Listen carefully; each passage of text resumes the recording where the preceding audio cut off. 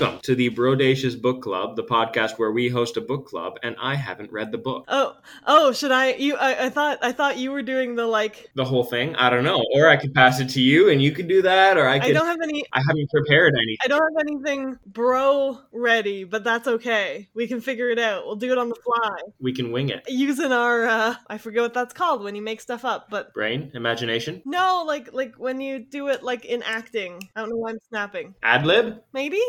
Improv was the word I was looking for. Unit improv. Yes. Okay. So I'm your host, Aaron Rockford, and with me is my good bro, the. Oh, we're not very good at improv, are we? We're not very good at improv. Is the problem. This is why neither of us are actors. Yeah, it's why. The brower with the power, that doesn't work. I mean, the brower with the power, sure. I was trying to do something along the lines of like politician, but nothing was coming together. Fair enough. You could do like a play on the recent very popular Bo Burnham special on Netflix and call me Bro Burnham. I mean, fair enough. I feel like that would give the impression that I know anything about Bo Burnham. Though. Fair enough. Which I do not. Too true. That's fine. Him having a recent Netflix special is about as much as I could tell you about him as a person. Indeed. Same here. So anyway, level playing field. Every episode we review a new book read by me and discussed with Matt. Did I say your name earlier? I think so. The brower with the power, Matt Thomas. I might not have. Anyway, Matt. Moving right along. I often know nothing or very little about the books discussed, providing a sort of sounding board / peanut gallery with occasional humorous bent. Basically, if I understand the book by the end of the podcast, so will you. And that means we have done our job. Our goal is to help you, the listener, understand the sometimes humorous nuances of books and stories without having to read them. Because you're busy. And we get that. And of course, because we'll be diving right into these novels and the, plot points, character developments, what have you, we like to issue a spoiler alert. And if you don't want spoilers, we absolutely encourage you to read the book beforehand and then listen to the summary to hear our thoughts and remark along with us. Exactly. We're always happy to hear your thoughts as well. This podcast is meant for entertainment purposes. It's, I guess, theoretically a comedy podcast, although we have already discussed how we don't know much about comedy. We struggle, but... And we mean no disrespect to the books or the authors discussed, and again, we encourage you to read the books for yourself. Yeah, we're not professional critics, we're just two people who think that we are funny sometimes. Sometimes, when we're not squabbling over what improv is. I don't know if squabbling's the right word for what happened earlier, but... Fumbling, more accurate, I'd say. Good word. Yeah. Oh, goodness gracious. But anyway, so happy to be back. It's been a while. It's been like a month or whatever. I know. We had a good backlog going, and now we have exhausted that. So because we talked for 3 hours about Shadow and Bone, and that just led to having more than one episode's worth of material. Indeed, a lot to say. And on that, it's been greenlit for another season. Yeah, I'm so excited. As we have discussed. I'm so excited. Stay tuned for more. Yes. I'm really excited to pick that up again whenever that season comes out. I don't know when they film it, presumably. It's gonna be a good time. I never know with Netflix shows, because sometimes with normal TV shows, they kind of follow a yearly pattern. I never know with Netflix shows. It seems like they just kind of come out whenever they feel like it. Yeah, just yesterday they came out with the second season of Lupin, the French TV show about Arsène Lupin. I've heard good things about that, yeah. It's fantastic. But they've been pumping out seasons super quick, at least from where I'm standing. So no complaints. But yeah, super weird, irregular. Anyway, we've been derailed already. So back on to the rails, as it were. So Aaron, what are we reading today? What do we got? So today I am realizing that I may have lied to you last recording, you and our listeners, and I apologize for that, about what we were reading. Okay. I told you that we would be reading The Left Hand of Darkness by Ursula Le Guin. Right. And that's still on the docket. We're still going to get to that one because I think it's an interesting book to discuss. But because the book that we are actually doing today has a sequel, or a spin-off, I guess, coming out soon, I thought it would be more appropriate to pick up with another book that's on the list of sort of books I have prepared. Hell yeah. So instead, we are reading a book called The Goblin Emperor. Tell me about this. Okay. Okay, I'm curious. I have it here. You do? I feel like a real book YouTuber. I realize we're not filming for YouTube, but I have it. Beautiful cover. It does have a nice cover. Vaguely, I don't know, kind of gives me Dragonlance vibes. Maybe it's just the size of the book, but I mean, this is like a mass market paperback version, so it is Dragonlance-esque. Fair enough. In composition. Fair enough. Yes. Speaking of which, to be derailed again briefly, recently learned that Jagmeet Singh loves Dragonlance. That is amazing. Has read them all. Was formative part of his youth. Yeah, amazing. I feel like the world needs to know. I mean, I'm happy to know that. That Indeed. Makes me very, very happy. Likewise. I feel like the odds that we could get him on to do a Dragonlance episode are like vanishingly slim. Quite so. But what an episode that would be. You never know.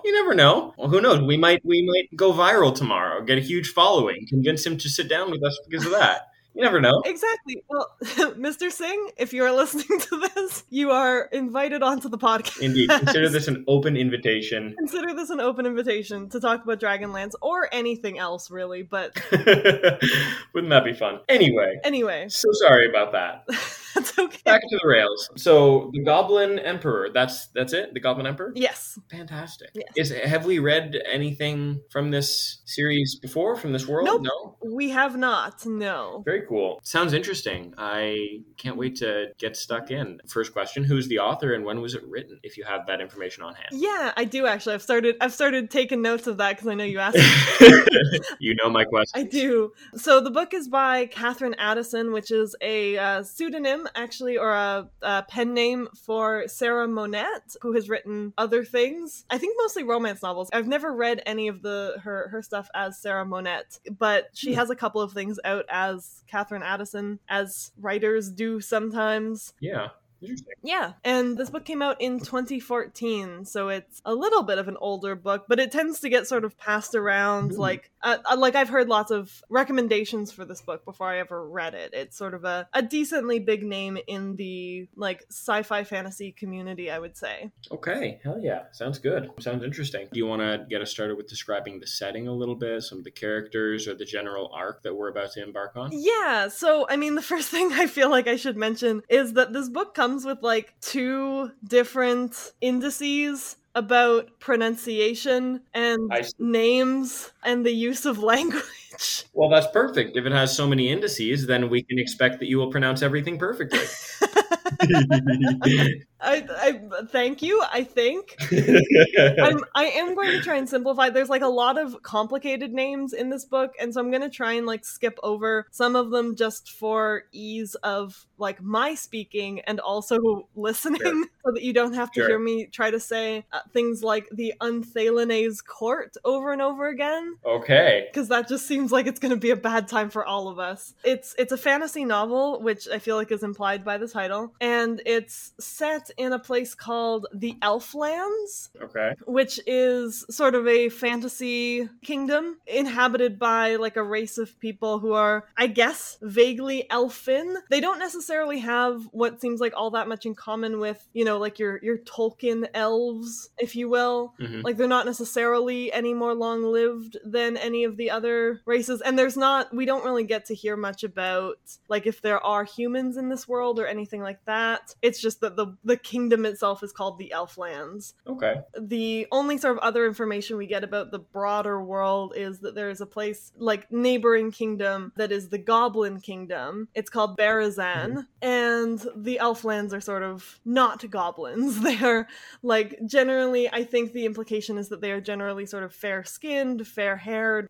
Elves-ish? Yeah, sort of vaguely elfin, perhaps. Okay. Interesting. I'm curious about these people. What you say, like there aren't really many comparisons to the Tolkien elves. Like what exactly? How would you describe them, if not other than just fair-skinned and fair-haired generally? I believe they have pointed ears. Oh, okay, totally elves. But aside from that, like they aren't particularly like nature inclined. There's like a bunch of different sort of clans. Like they're not in the woods. Okay. And like I said, they're not particularly long-lived, I believe, either. They do use like like very formal language usually. Like there's a big deal in the book given to like the culture between formal and informal use of language. Like it's a situation where especially like within sort of realms of authority and realms of politics, like it's appropriate to use we instead of I. I see. Okay. For example, like the royal we, shall we say. Indeed. But that's like what all of the nobles use. Interesting. Okay. Cool. Yeah. Cool. And same with like thee and thou in place of you and your. Well, like you and your, I believe, are the formal use, and thee and thou are informal. Interesting. Okay. Can't wait to get in it. I understand the indices now, or the need for the indices. You understand why there's some stuff at the back of the book. Yeah. The book's not all that complicated. It's just like this. These are sort of flavor. Fantastic. I love it. I love flavor. This is half the reason why we do this. Got to get chef's kiss. I love it. I don't know why I keep chef's kissing when the people listening to this can't hear me. All they hear is just over and over. Which I'm sure sounds great on audio. Well, you're going to find out when you edit. Yeah, I guess I will. Oh, the other thing, I guess, of note about the setting before we actually get into anything is that there's sort of, actually very similar to kind of the Shadow and Bone-esque technology. Like, this is a fantasy kingdom that has some fantasy stuff going on, like some older, there's an emperor, there's, the sort of strict nobility, there's some like little pieces of like magical stuff, although that's not a major focus. There's also like a strong technological component to this. So like they have airships, as you can maybe see on the cover. It's like a little Zeppelin. Indeed. Okay, that's what that is. I see. So that's the other thing to know about the setting, I would say. Okay, fantastic. So like if you had to give it like an analogous time period, roughly like late 1700s, early 1800s, or like late 1800s, or I would say like late 1800s, early 1900s, maybe. Okay. It's sort of like a vaguely steampunk-ish I love it. Aesthetic, I would say. I love that already. I love steampunk. I love cyberpunk. That's amazing. Okay. It's good. Fantastic. So we've got an idea of the setting. We've got an idea of the time period and the technology. I'm assuming that there's some sort of like magic system as well that we'll learn about, or? There is a little bit, but we don't get like we don't get a lot of information about it. Sure. Okay. It's tied into sort of their spirituality, is as much as we kind of know. Lovely. Personally, those are the magic systems that I prefer. The very vague ones, That's just a personal decision, that personal choice, though. Fantastic. Okay. Do you want to tell us a little bit about some of the characters, or would that be best kept for when we begin? No, I can tell you about the main character, at least. Please do. Please do. So his name is Maya. Okay. Which I think I'm pronouncing correctly based on the pronunciation guide, but this will be the first test of that. Certainly will. We'll find out in the comments. Yeah, I'm sure we will. He is, I believe, the youngest son of the current emperor of the Elflands. Okay. And his mother was a goblin. So she was like the second I think she was the second wife of the emperor, perhaps. The initial empress died, and he had to remarry for political reasons. And in order to strengthen ties with Barazan, the goblin kingdom, he married one of the ruler, who's known as the Great Avar. He married one of the daughters, one of the princesses, and they had one child, which was Maya, and she died when he was very young, and then he was kind of banished to the countryside after that to live in like a little tiny kind of rundown estate with a vague cousin. And he looks quite a bit like his mother, like he has goblin looks, which basically means that he's got like darker skin than like sort of regular Elfland inhabitants, and dark hair. Like green darker, or does it not get into it? It doesn't really get into that. Like this is him on the front, I believe. Oh, okay. Gotcha. Like the implication I got was that it was sort of like a grayish dark skin tone, but that might just be what I was picturing. I'm not entirely sure if that was based on the descriptions in the book, but yeah. Sure. Fantastic. Okay. So they're not, I guess, goblins in the like traditional short, green, greedy. Yeah, they're just like a distinct sort of ethnic group would be the best way to describe it, I think. Okay. And he just happens to take after the goblin side quite a bit, and so he looks very distinct from like the rest of the royal family. Gotcha. That makes sense. Mm-hmm. So our main character is Maya, youngest son of the elf emperor, half goblin, and kind of exiled. Yeah, he's very much like the least favorite of the children, very clearly. Gotcha. Clearly meant to be forgotten about. I gotcha. Very cool. Very cool. Are there any other characters you want to introduce us to at this point, or is that about it? I think the other important character to know about at the beginning is the cousin that he lives with, whose name is Setharis. And Setharis is older, obviously. He's also kind of disgraced from the court. I think he just got, if I'm remembering the story correctly, he just kind of got like a bad hand, like threw his cards in with the wrong person. Yeah. And ended up getting maligned as a result. He's very angry about that, and he takes his anger out on Maya, is like verbally and physically abusive to him. I see. Okay. Makes sense. And sorry, just for my own pronunciation, is that Setharis or Sepharis? Setharis. Fantastic. Okay, good. With a With a theft. Okay, fantastic. Yeah, I've tried to cut out as many names as I can. We're gonna get into it. It's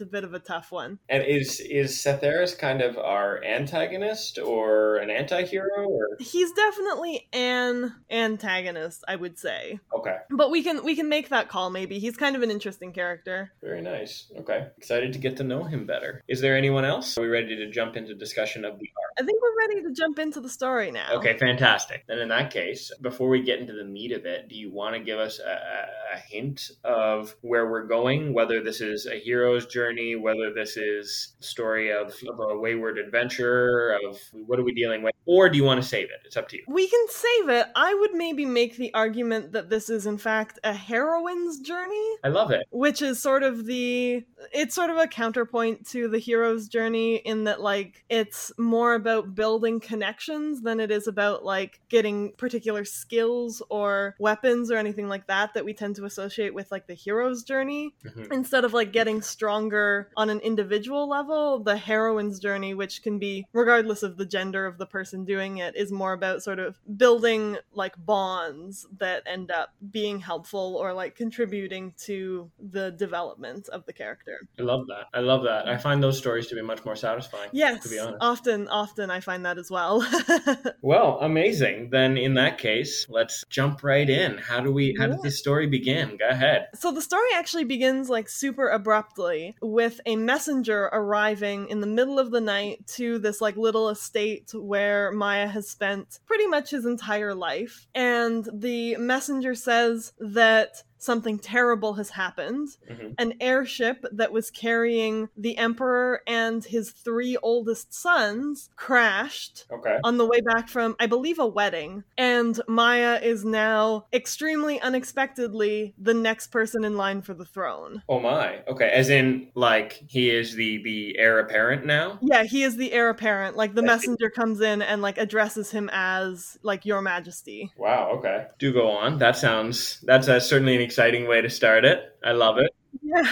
Hence the Goblin Emperor. Okay. Hence the Goblin Emperor. Yes, we get the title coming into play very early on, but he still has to like establish that power kind of thing because he's spent his entire life in isolation. He doesn't really have any allies at court. Sure. So Setharis actually says, we need to get to the palace as soon as possible. Like, we need to install you as emperor before somebody else can like come in and take over, basically, because there's going to be a lot of people grasping for power. So they head off, I think also in an airship, which is maybe not ideal, and I think Maya himself is like, oh, I don't know about this, but anyway, that's sort of the main fast mode of travel. And once there, it becomes clear that Setharis was correct, because there's, a mad scramble happening, and in particular, there's a Lord Chancellor. He's sort of like, in the political system involves like a number of lords, sort of a cabinet of lords who have some degree of power, and then the emperor himself. And the Lord Chancellor sort of speaks for the cabinet. He's sort of a speaker of the house type thing. Yeah. And so he has some degree of power, and he's clearly trying to like take over in the absence of an emperor, or at least to like place himself with more power than he had before. But Maya is able to like get there quick enough to say like, oh no, I'm the emperor now. Hey, nice to meet meet you. And like I'm in charge now, basically. And Cetharis kind of empowers him to do so. And he has to sort of get crowned. It's similar to like a lot of monarchy type systems where like he has been Maya, that's the name he was given, that's what he's called, but becoming king, he has to take on like a kingly name. Gotcha. Okay. Sort of similar. I believe this is generally how it works with the British royal family, for example. Yeah, that's right. They like take on a name, and he chooses not to become like the next in his father's name. His father was like so-and-so the 5th, and he decides not to become so-and-so the 6th. He chooses a different name instead to like set himself apart from what his father was doing. Okay. The name is Adrahasafar, but I'm not going to ask you to remember that. Wow. Okay. So he's known as Maya then for the rest of the book, I'm hoping.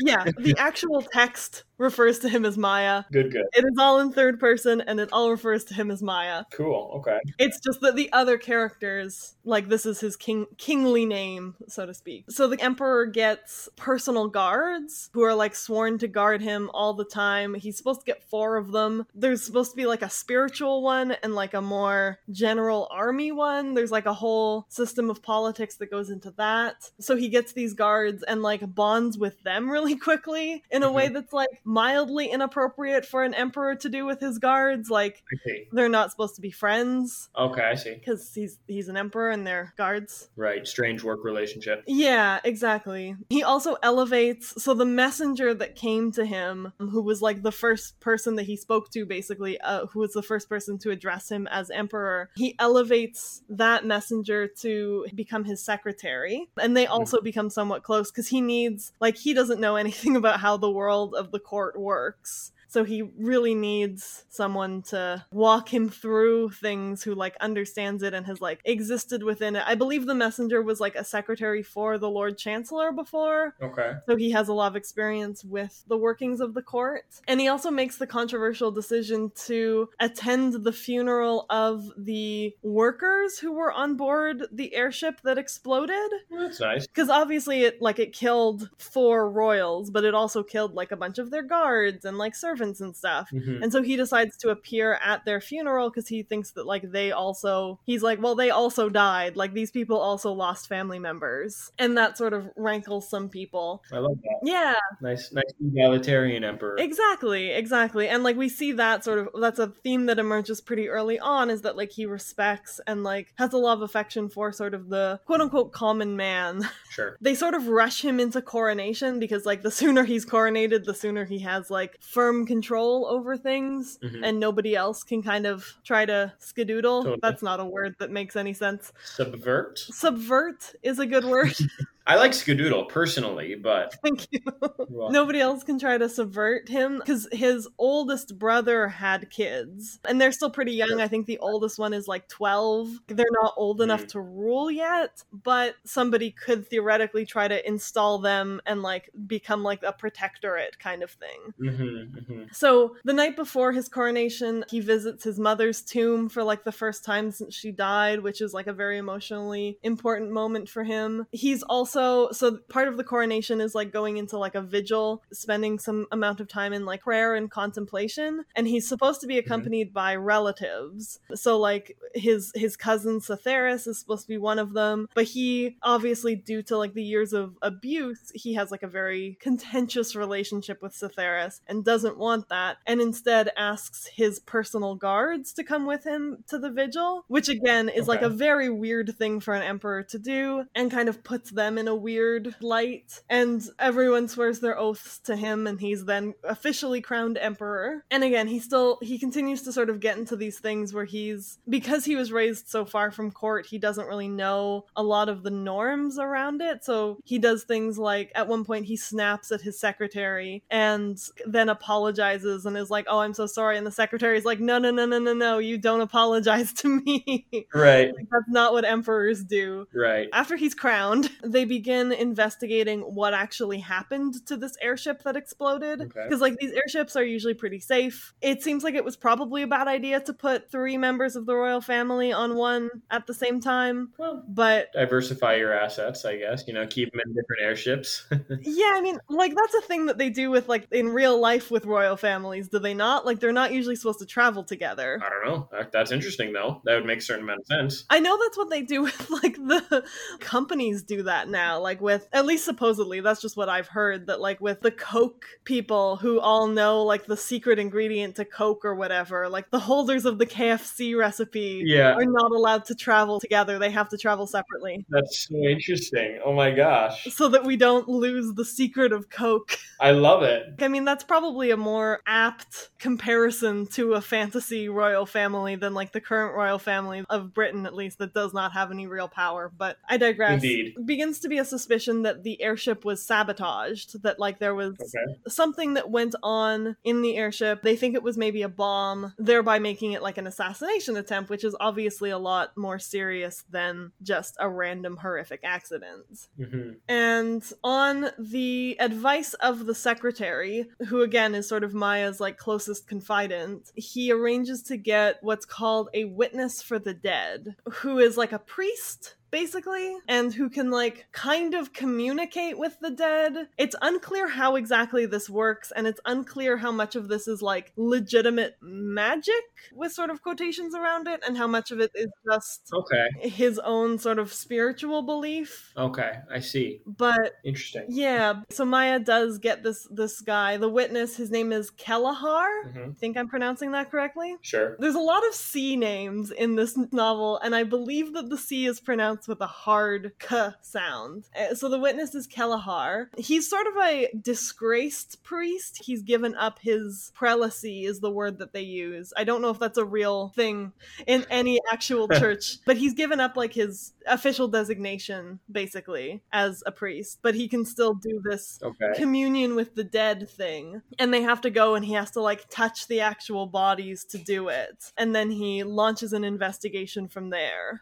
And Maya, meanwhile, begins to get to know some of the other people in court. He becomes friends with the chancellor's son, and he is also confronted by his brother's widow, who's still around. Like, she was not on the airship, so she's fine. And she's unhappy that he was, like, desecrating the bodies by having this witness for the dead come and touch them. Even though that was sort of part of the investigation, but it's controversial. Interesting. So is there split opinion among the court / populace then whether or not this person is like a fraud / hoax, or is it just like a matter of like, he's using black magic, you shouldn't do that? Yeah, it's not quite at the level of black magic, I don't think, but it's sort of clear that it's a practice that has moved out of favor. I see. It used to be kind of more of an important part of their like spirituality, but it's sort of no longer. And they have other witnesses, like they're called witnesses, who are like other investigators who are considered to be more like legit, whereas he's kind of a bit of a fringe option to take. It's the implication I got is that it would be the equivalent of if you were like a detective investigating a case and you called in a psychic. Like maybe not quite to that extent, but a similar level of like everyone being like, what are you doing? Like, this is not... I can understand the widow's frustration then. Yeah, and this is also, I think, the point at which we are introduced to the Great Bridge subplot. Basically, there is a big river and nobody has been able to ever build a bridge across it because it's too big. And so there's, I think, ships that do cross the big river, but that's obviously a very specific kind of trade that has to happen. And so if there was a bridge, it would be easier to have trade across the river. And that's the Great Bridge subplot. Love it. That's the Great Bridge subplot. We're going to come back to the Great Bridge subplot, but we hear about it now. Fantastic. The next thing that happens is, so this is a patrilineal society.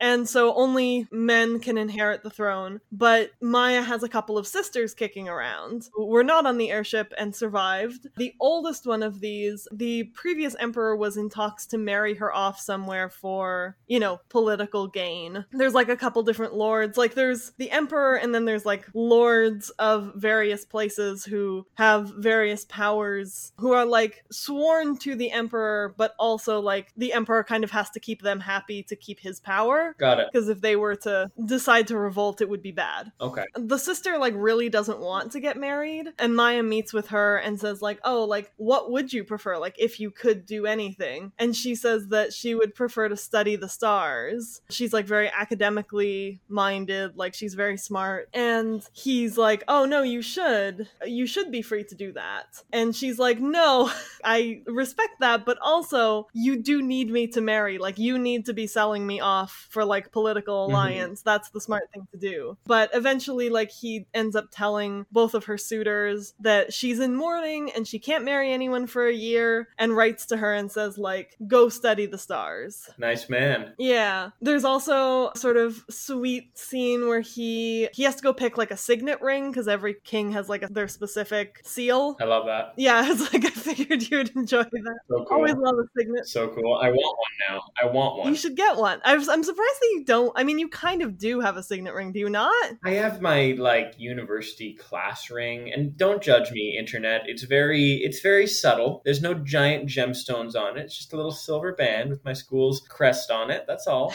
But I definitely want one. I'm gonna like forge one for my family. Okay. Gonna like find our coat of arms and like have one made. After this, I mean, how could I not? Yeah, you gotta. Anyway, go on. And when he goes, the person who's like the royal signet maker or whatever shows him the signet that was made for his mother, which she never got a chance to use because she was also like banished, kind of like pushed out of the public eye as soon as she had a kid. Okay. And he really likes it, and he ends up using it, sort of combining it with like his father's house sign to sort of merge the two. And he is like very touched by the fact that the signet maker showed him this and was like able to sort of give him this piece of his mother, so to speak. And he thinks about how sometimes people are kind without any like necessary ulterior motive. He starts engaging a little bit more in like the social scene. He is introduced to suitors, like, because they're, he's emperor, but he doesn't have any children, which is not great, all things considered, historically. Indeed. Yeah, so the idea is, like, to get him married off as soon as possible, get him producing heirs. With the chancellor's son, they start going to some, like, social events, and he meets and becomes infatuated with a beautiful opera singer. Okay. Which we're gonna come back to. Sure. The only memory he has previously of being at the palace and like in the court was when his mother died, because they had like a state funeral for her, and he was able to go to that. And there was a woman who was assigned to basically keep an eye on him. He remembers her being very kind, so he looks her up to see what's sort of become of her, and she's now sick and dying, but he's able to meet with her. He gets in touch with her family, and she recognizes him and tells him that he was a very sweet boy. He says to like her family, like what can I do anything for you? And they're like, oh, like can't really afford coal, and like she's kind of cold. And so he's like, absolutely, all of the coal you could want. Yeah, I love it. Good. They also, so the thing about like who he's going to marry, because it's like there's a political outcome obviously to like who he's going to marry. Totally. He can't just marry like any random person. He has to choose somebody who's going to like somehow enrich the situation. Gotcha. Somehow build more ties, such and such. And so they have to actually put the suitors in front of his like advisory board. Awesome. Okay, gotcha. Like he can't just choose on his own. There has to be like a vote on who he's going to marry. But he and his secretary sort of figure out a way to like kind of manipulate the vote a little bit, like manipulate the advisors a little bit so that they vote on the one that he has already decided seems like the best person. I love it. Some political like manipulation. Yeah. And he sends her a letter of introduction and says, I know that like this isn't exactly like a marriage of love or like of choice, but like I want to be a good husband to you. And she doesn't really respond to that. Sorry, is this the opera singer or is this a different? No, this is just a random noble woman. A random suitor. Gotcha. Okay. Yeah, her name is Casathiro Caradin. I understand why you didn't tell me that earlier. Fair enough. Yes. So we have an update on the bridge subplot. Oh, okay. Which is basically that, like, a lot of the wealthy noble families are against the idea of making a bridge because it would disrupt monopolies. It would make it a lot easier to trade across the river, which would make it a lot cheaper to trade across the river. So a lot more people could be involved in the industry of trade, whatever it is that they're trading, which I don't know. It's irrelevant to the point. So it would disrupt the monopolies that, like, the wealthy families have over what gets traded, at least in this specific area. Gotcha. So there's like a class element to this bridge subplot. Definitely. Interesting. Okay. So he's now like officially betrothed to this woman, Caridin. She's really kind of cold to him. She doesn't respond at all. She clearly is like not all that into this whole marriage idea, but he continues to sort of make like connections, but like weird connections. Like he meets with, so his father initially married this one woman and it turned out she was infertile. And so he like set her aside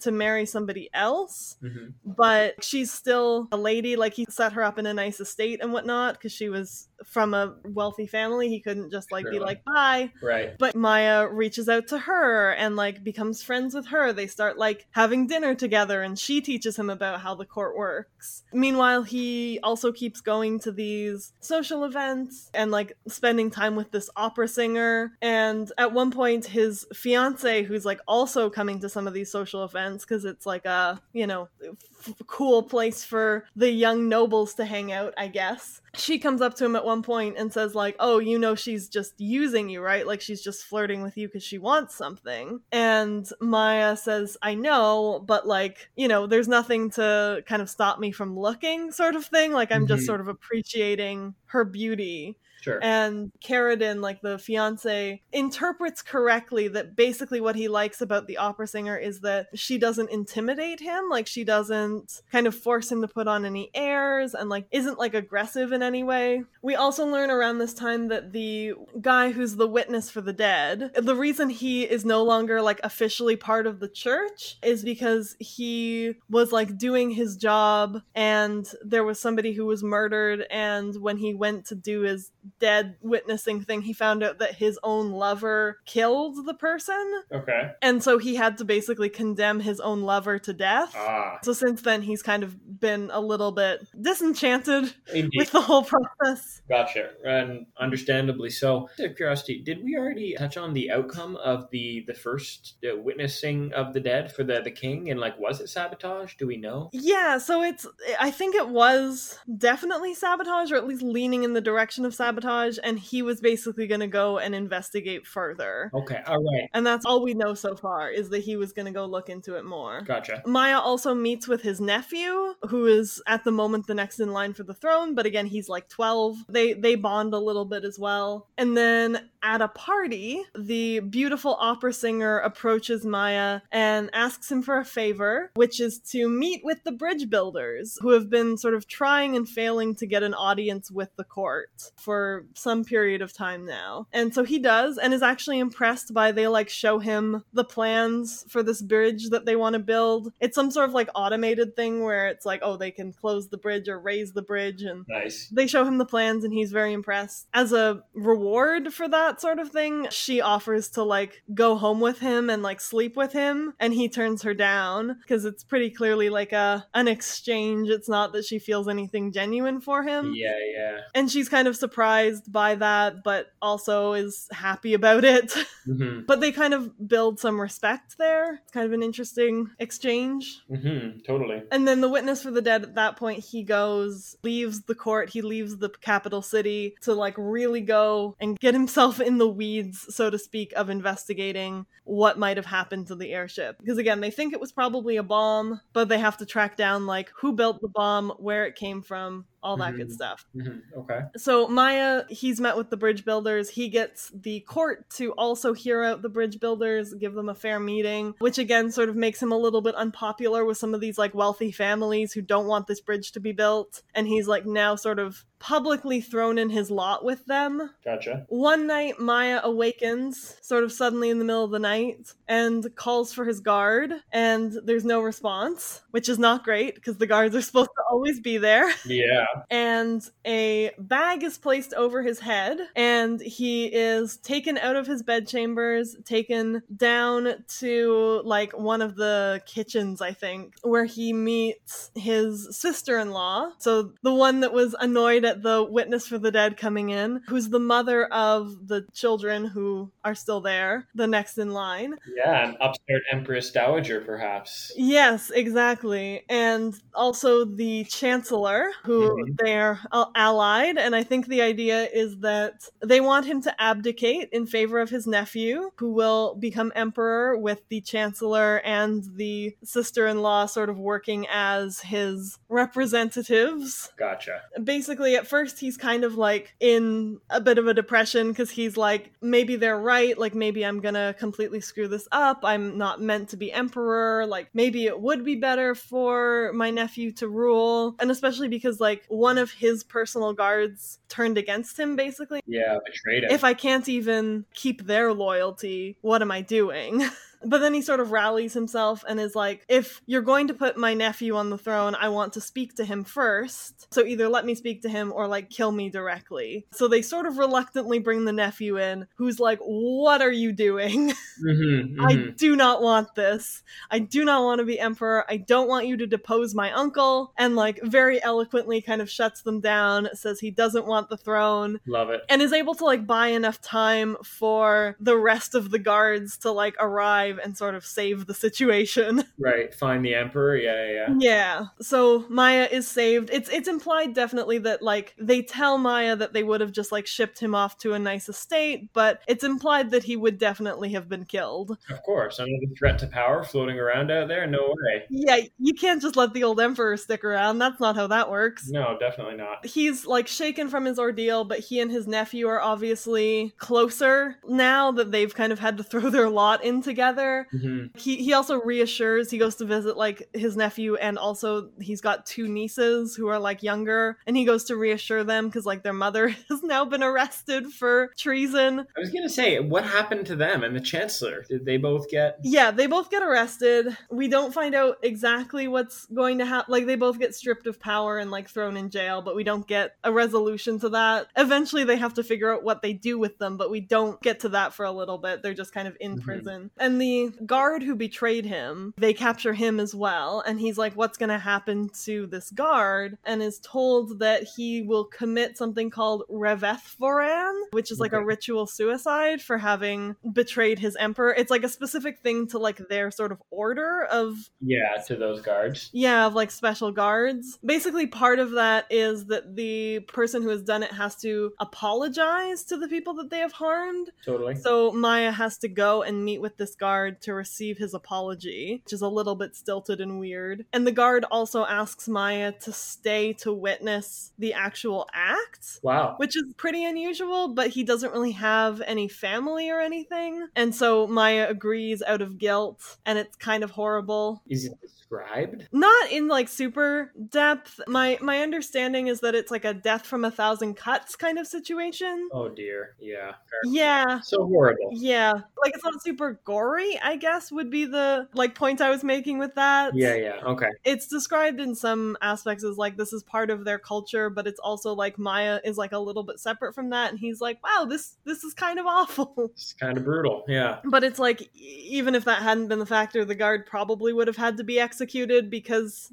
treason. Right. And he gets a new guard who's actually a woman, which is fun. That's cool. Yeah. And as a result of the Chancellor being involved in this coup attempt, Maya has to kind of distance himself from everyone involved in the Chancellor's household. So that includes... No, the son. The son, who was his friend, which is kind of a huge bummer. That is a bummer. I was going to ask, by the way, out of curiosity, just curiosity, is there any shipping there going on or not at all? One could probably make that argument. Like, it's a very romance-free book, which is interesting. Like, one could apply a shipping lens probably to the relationship with with the son, or to there's like the opera singer that he obviously has like some feelings for. Totally. And then even like the fiance who like does start to warm up to him after they start to have discussions. Like after the assassination attempt, she writes him a letter that's saying like, oh, she wishes she could have been there so that she could have challenged the like sister-in-law to a duel. Love it. I love that. Yeah, which is really fun. Yeah. But the other part is Cytheris had, so as sort of as a what's the word I'm looking for here? Reward for sort of his help in putting Maya on the throne, Maya had given him a position in the Chancellor's office. Oh dear. Okay. So he doesn't think he was involved in the coup, and like Cytheris' wife even comes to him to like plead her husband's case as like, oh, he wasn't involved in the coup, like he didn't know anything about it, like please give him mercy. And Maya says, I don't think he was involved, but also like I can't stand my cousin, like I hate him. I think specifically he actually says we hate him, because again there's the royal we being used, and shows her like scars that he has from some of the abuse that Cytheris gave him over the years, and by extension also shows that to his guards, which is sort of this moment of vulnerability. But he ends up basically sending Cytheris like far away, as like he's out of his life, he never has to see him again, but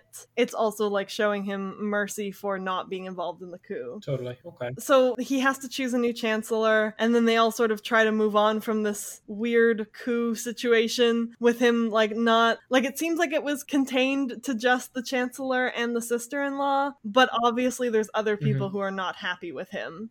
And then Maya's grandfather visits, the great Avar, the king of Barazan, the goblin king, so to speak. Nice. Maya is curious about why he never did anything to help his daughter / Maya's mother. And the great Avar says that he couldn't have done anything anyway, but like they sort of make a bit of a connection. He builds a bond with the great Avar. Cool. Okay. He also receives a letter from the witness who says that he has found the culprits who made the bomb. They're sort of part of this like revolutionary sect of people. They're like this little club. That's not quite the right word. They're sort of fanatics, like they're very anti-government, anti-emperor. Okay. So they were the ones who made the bomb, but clearly they were being funded by someone else, someone with actual power. Gotcha. There's a lot going on in this book, and I love it. Yeah, it's a cool, like, weird mix of things. Then at one of the festivals, Maya speaks to his fiance. She apologizes for having acted coldly to him before. She says she didn't really realize, like, basically the court gossip is that he's, like, simple and, like, not very intelligent. Okay. That's sort of the, like, stereotype about goblins. She says she received bad gossip, basically, and takes ownership of that, and then they sort of bond. And then he leaves the celebration to say goodbye to the woman who cared for him as a child when he came to the capital, because she's dying. He gets the news that, like, oh, she's probably not going to live through the night, so he leaves the celebration to go and see her one last time. That's nice. Yeah, and then the next morning is actually his birthday. He's turning 19. I don't remember if I told you how old he was, but he's like 18. No, he's very young. Okay, I didn't realize. He's just a boy. And he wakes up to find that, because he was trying to keep it kind of secret, but he's the emperor, can't really keep your birthday secret. And he wakes up to find, like, his secretary and his guards and everything, like, preparing birthday gifts for him in secret.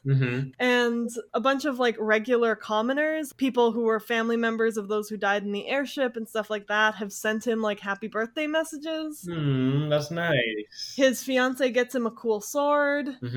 As you do. As you do. His grandfather buys him a horse, and one of the gifts that he receives is from a family called the Tethymata, who are, like, they have been a bit of a thorn in his side this whole time. The sort of leader, or, like, the head of the family was one of the ones who wanted to marry his sister, and they've sort of been hounding him about this, and they send him these silk beddings that he knows are made in these, like, horrific factory conditions. Gotcha. And so they're like horrifically expensive, but they're like, I forget exactly why. It's something to do with the fact that, like, the process used to make them causes blindness in the people making them. Oh, wow. Okay. So it's like this ridiculously ostentatious gift that he's kind of horrified by, because he's like, I don't want these. Can we get rid of them quietly, or like do something and like help these people? And then they have like a proper ball, I guess, like festivity for his birthday. And at the festivity, while he's hanging out being an emperor, the head of the Tethymata family approaches him and then pulls out a dagger and tries to murder him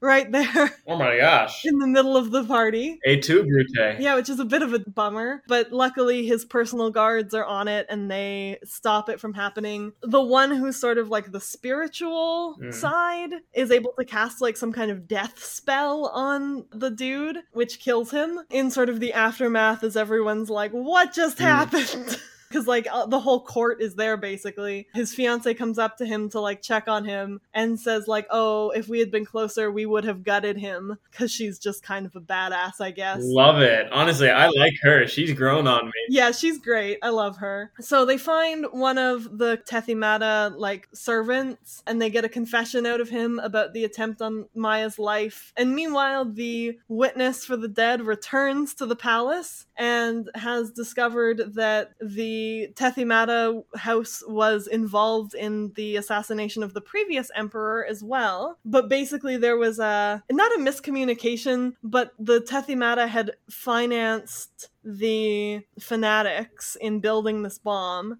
And then it was supposed to just be like a test run of this particular airship to see if they could get the bomb on board. They weren't supposed to blow it up. They were supposed to wait until the head of the house had married the sister so that then he could sort of finagle his way into becoming emperor.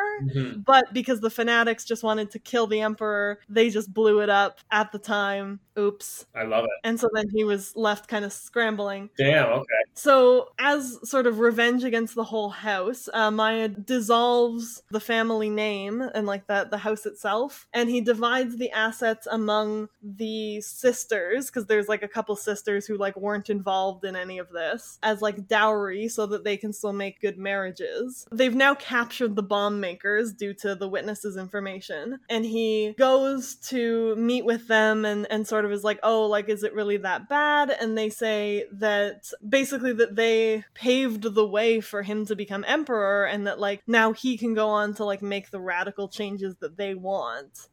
And they say that they wanted him to become emperor, and it's sort of unclear about how much of this was pre-planned and how much of this was just like happy coincidence, because like they wouldn't necessarily have known that he was in fact someone who was going to make like good choices. Totally. So basically what happens is that the trials for the chancellor and the sister-in-law commence sort of similarly at a time of him figuring out like what he's doing to House Tethymata. And because like that was so obviously an assassination attempt and killed like the emperor and several sons, he's able to show some clemency to at least his sister-in-law and to the chancellor's family. He's able to sort of send them away from court, unfortunately including the son that he was friends with.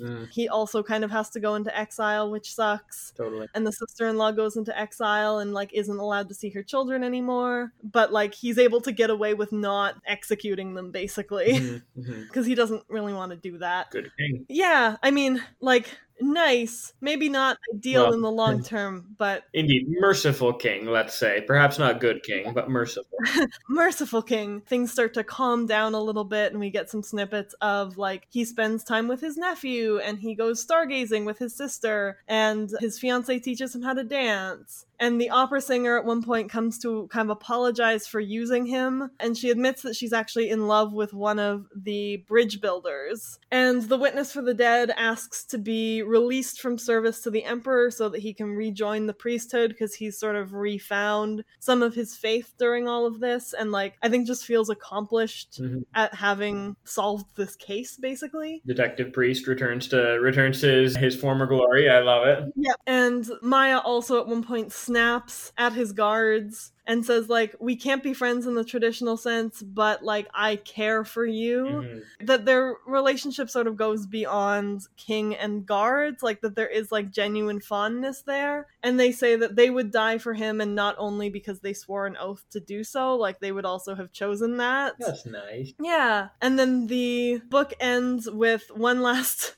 check-in about the bridge subplot, which is sort of the council or the cabinet or whatever it is like voting on whether or not to go ahead, finance this bridge, allow it to be made, and it comes down to a tie. There's a lot of sort of in-between bits of like Maya meeting with people to do bridge stuff, but I've skipped a lot of that. But it ends up coming down to a tie, like equal votes on each side, and in that case it's Maya's vote that makes the tie-breaking vote, and he obviously votes for the bridge, and his secretary says like, oh, they're gonna begin calling you like the bridge builder as like your sort of kingly epithet. I love it. And Maya thinks to himself that if the rest of his life were spent building bridges and like metaphorically alliances and relationships, that it would not be a bad thing. And then that's where the book ends. I love it. That's fantastic. Oh my gosh, what a good way to end it. And I definitely see what you mean by the heroine's journey, eh? Yeah, that like everything that like helps him is sort of in the alliances that he builds, basically. Well, that's nice. Oh, well, what a good place to end. Fantastic. I guess, how did you enjoy it? What are your thoughts coming right out of this? I really like this book. I kind of wanted to do it because it's sort of an interesting book, and I think it's just a really lovely book too. Like, it's kind of about just the power of sort of trying to be like a decent person in like difficult circumstances, and the fact that it is like a political intrigue book ostensibly, but rather than being, for the most part, like rather than being about like subverting each other, it's all about him just trying to like make nice with people and like be friends with people. Totally. Yeah, absolutely. Yeah. How did you feel about it? I really enjoyed it. It's almost inspiring. Yeah, for sure. Kind of inspires me to, as you said, he's trying to be a good person in difficult situations. Inspires me to want to do the same, in the same way that, I don't know if any of our listeners have watched this, but in the same way that watching the show The Good Place makes me want to be a better person. You know, it's just that's a good example. Yeah, I like that comparison for sure, because that's I would agree with you. But I'm interesting to see, like, you obviously have like I know you're very interested in like politics and like political systems and stuff like that, and so I'm interested in like what you make of this sort of approach to politics and political intrigue. Yeah, well, one of the things you've already pointed out, it is there to a certain degree, but the fact that there's not a huge romance subplot, I found that to be incredibly refreshing in a political intrigue type of book, because I feel like that usually plays a much bigger element, and in this one it didn't. It was kind of took a backseat. And I like as well that with his wife, the person who he did have somewhat of a romantic subplot with, I guess, it really wasn't. It was more of a partnership, right? Yeah. I like that a lot. Just found it refreshing. And also, as you noted, a lot of times in political intrigue and political books and books about political systems and political power, there's a huge emphasis on betrayal and subversion. And there was that to a degree, but it took a more of a lighter approach to it, I guess. Like, I don't know, the one doing all the betraying and subverting was not our protagonist, right? Our protagonist to be a genuinely good person who tried to show mercy, and I like that. You know, it's very diplomatic. Yeah, exactly. I mean, again, sort of with the bridge builder as like he becomes Adra Hassafar, the bridge builder. I love that. Yeah, that would be very appropriate. And it's an interesting, like, I don't know exactly what side of it I fall down on, because I like this book and how it has kind of a feel-good experience to it. Like, you put the book down and you're like, oh, that was such a nice experience. But it's interesting to me how it maybe interacts with the idea of like power is a corrupting influence, and like definitely, and the fact that like that doesn't seem to be the case. I mean, we don't see any further of Maya Maya's life. We only see like this book maybe takes place over the course of like a year, maybe Totally. like a few months. Well, that's just it. That's kind of what I was gonna ask next. This feels light and not juvenile. Feels happy and bright.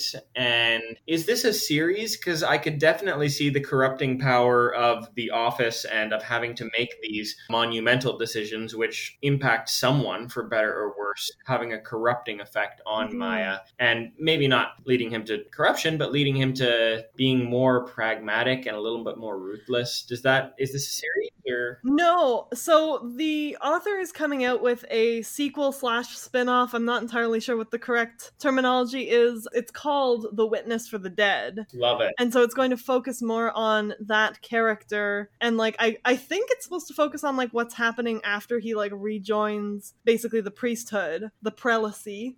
I assume we will get snippets of what the world looks like, and we can kind of make some assumptions of what Maya's rule has been like, but it's not a direct sequel about Maya. Oh, very cool. I wonder if that one's going to be a little bit darker because it's not dealing with an incorruptible protagonist. Yeah, and I wonder about that too, because like it's, as somebody who has never held any kind of official office, but like it does seem to be a factor that like having power, being a ruler, like being in charge of a country like that, or even, you know, to a smaller degree, like a smaller space as well, I assume, you know, premiers maybe also, governors also have a difficult time of it, that like there are hard decisions that come with that, and there are like difficult calls that need to be made. Like it seems relevant that Maya is also like, yes, there is unrest happening at the time of his rule that we see here, like, but it's sort of internal unrest. Like he's dealing with House Tethymata and stuff like that, but he's not like in a war, for example, where you would have to make calls about what to do with soldiers or weapons or anything like that.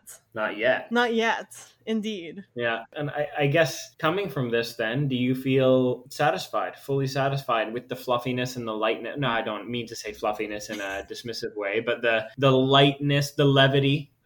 That's a word? Yeah, levity is a word. Yeah.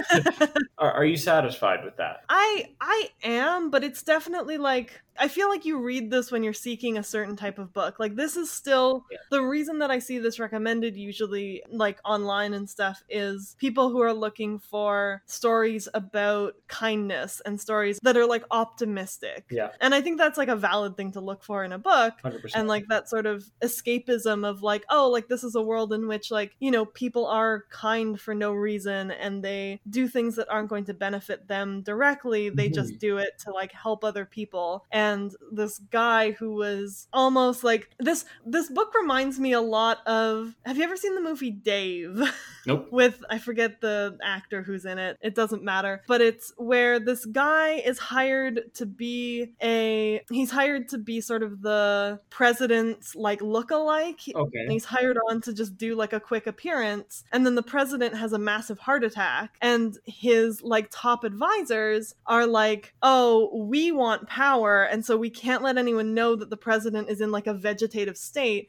So they put Dave, who's just this normal dude, like they pretend like he's the president. Interesting premise. It is. It's a cute movie. At least I remember it being a cute movie. I haven't seen it in a long time, so there might be some parts that don't hold up. And he at first is just kind of a goofball and like doing whatever, but then he actually starts to like use his power and like goes against what these advisors who are kind of scumbags want, and ends up doing like actually good things with his power. And this reminds me a little bit of that, in the sense of like, this is somebody who should not have had power. By all accounts, they have been thrown into this position of extreme power with like no preparation and none of like the usual hurdles that people take to get there. And like none of the usual, I don't want to call it training, but like I would assume that there is a certain amount of learning involved in the process to become president, generally speaking. I mean, you know, who knows what the American system does anymore, but you know, in terms of like what you can and can't do and like what Totally. what you're supposed to do, in the same way that you would get if you were growing up a prince who was expected to take the crown one day. Yeah. No, I definitely see what you mean. And especially just given the last year and a half, I can totally understand someone wanting to seek a book that is political intrigue, because that's a subject that a lot of people like. Yeah. But also escapism without necessarily having the somewhat overdone allegories to the real world, right? Yeah. They're there, and they're poetic, and they're beautiful in most of the books that they appear in, and they're very well done. But sometimes they can be exhausting just as constant reminders of reality. Yeah, exactly. Like, you don't necessarily want that in everything. Yeah. Like, it's a specific kind of book, I think, that you're seeking if you pick up The Goblin Emperor. And for like what it is, I do find it satisfying. But there is, I guess, sort of those questions still looming over me in terms of like, he's still an emperor, this is still like an imperial system. Well, of course, yeah. Yeah, and there's still like obviously exploitation happening within this world, and who knows if he would be able to, like, it seems like Maya has an intention to help as many people as possible, but who knows if that would even be possible within the system that he's a part of. Indeed, yeah. Even if he does remain incorruptible. That's just, I kind of, after I said it earlier on, I was kind of chuckling at myself internally for calling him an egalitarian king or an egalitarian emperor, right? Yeah. No such thing. But exactly, like, that's kind of, no kidding. It's a bit of an oxymoron. But no, totally. I love it. And I feel like in this type of book, you're not really meant to take it so seriously or really do that analysis. Or maybe you are. Maybe they're going to get darker or grittier and more realistic as they go on. I guess time will tell. Yeah, I guess we'll see. Like, I wanted to do this book now for people who maybe wanted like a refresher of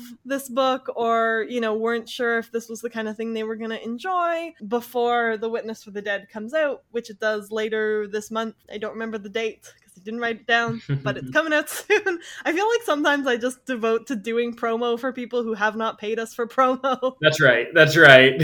Have never met us. Yeah. No idea who we are, but we can. No idea who we are. Probably don't know that we're talking about their book, but... That's fine. They don't need to know. Love it. Well, fantastic. On my end, at least, in summary, I found it very satisfying and enjoyable. Oh, that's good. And frankly, a great way to start the day. Perfect morning. Yeah, a nice little morning read. I mean, it is like 400, almost 500 pages, but it's a nice little morning read.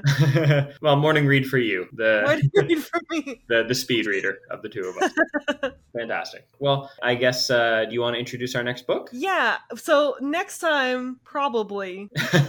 Unless you lied to us again. Unless I lied to you again, we will be looking at The Left Hand of Darkness by Ursula Le Guin. Love it. Which is, you know, a piece of fundamental feminist science fiction. It's going to be more fun than I made it sound there. I was going to say, way to sell it. Oh, love it. Can't wait. I think it was published in the 70s, and like 70s feminist science fiction is like deeply fascinating to me because it's, in a lot of ways, we've moved beyond it in terms of like how we conceptualize like gender and sexuality, and like a lot of that sort of fiction isn't necessarily super inclusive. Like, it's not necessarily the most what's the word I'm looking for? What are they? Equitable? I'm not sure what you're trying to say. Like, when you are a feminist, I have a degree in this. When you're a feminist, but you also include like all of the different oppressions. There's a word for it. Intersectional? Intersectional, yes. Gotcha. Okay.